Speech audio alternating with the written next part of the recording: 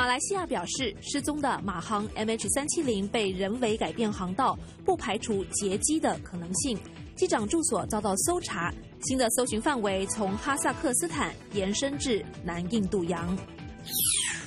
克里米亚今天在俄罗斯大军压境之下举行公民投票，预计5夜之后会有初步结果。美国在联合国安理会提出反克里米亚公投决议案，中国投下了弃权票。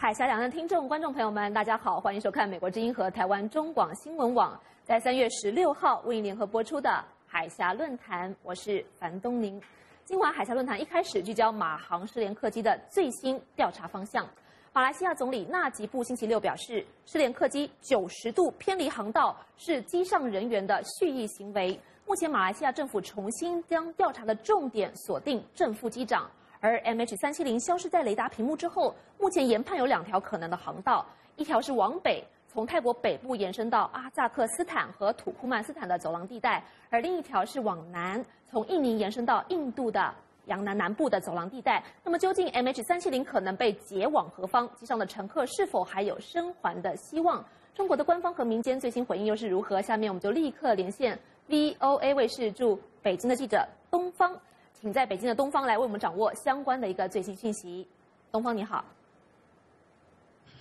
东宁你好，今天最新的消息呢是马来西亚政府举行了一个最新的记者会。那么马航的 CEO 马来西亚交通部长、马来西亚国防部长回答了记者的提问，主要呢也没有讲什么新的内容，要求美国和其他国家提供更多的卫星数据和帮助。那么刚才你也介绍了，今天马来西亚当局呢，就是把注意力集中在调查航班的两个这个机长和机组人员和乘客方面。那么马方已经派人搜查了机长和副机长的家。马来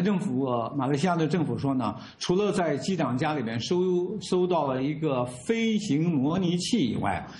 在机长家中并没有发现更多的线索。那么机长的妻子搬走呢，只是搬到别处去住。在中国方面呢，央视新闻报道有一个很重要的线索，就是说在失联航班上有一名可疑的乘客，他出生在中国，在土耳其受教育，在英国待过2年。还到瑞士去学习飞机发动机的知识。那么中方主动公布这一消息是什么呢？是这个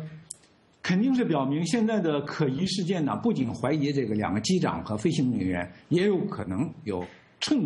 可疑的乘客的存在。那么昨天呢，也就是北京的丽都饭店，马航最后一次和乘客的家属举行了沟通会。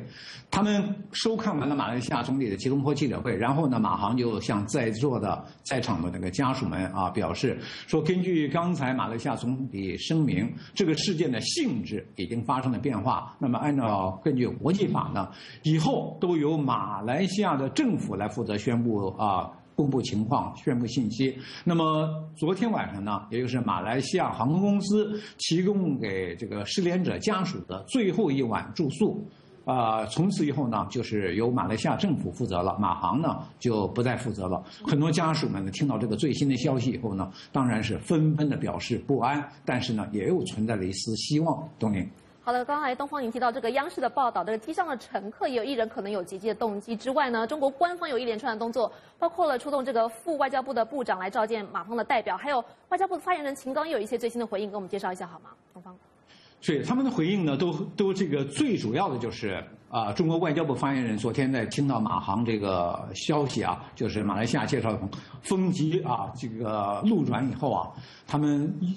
主要是说要求马方继续向中方提供更为全面和准确的情况。那么当天呢，中国外交部副部长谢航生也在北京紧急约见了马来西亚驻华大使萨鲁丁，也是呢要求他提供更全面、更透明的情况。明显的是对马来西亚提供的消息不全面、不透明表示不满。那么今天搜救的呢，这个中方表示搜救的力度不减，但是呢要向其他方向转移，显然就不在南海搜救，而是转到印度洋方向东宁。好的，最后东方，请您很简短的我们介绍一下中国的网民们在社交媒体上对收到这个马航最新消息之后的一些最新回应。是网民的反应呢，今天又重新热起来了，因为已经有1个星期了。听到这个消息以后啊，就是对中国媒体的表现普遍觉得不满，认为呢这是中国媒体在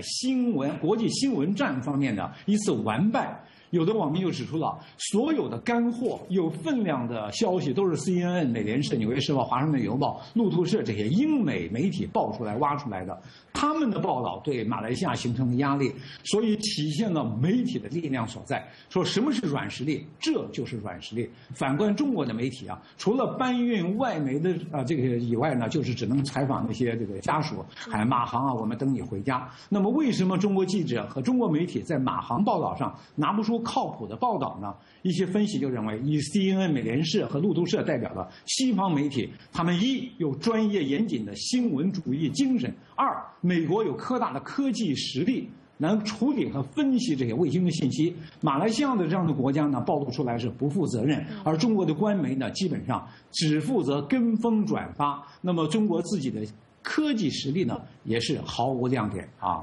东宁，我们非常感谢东方在北京为我们所做的连线报道，辛苦了。那么接下来我们继续将焦点转到全球瞩目的克里米亚。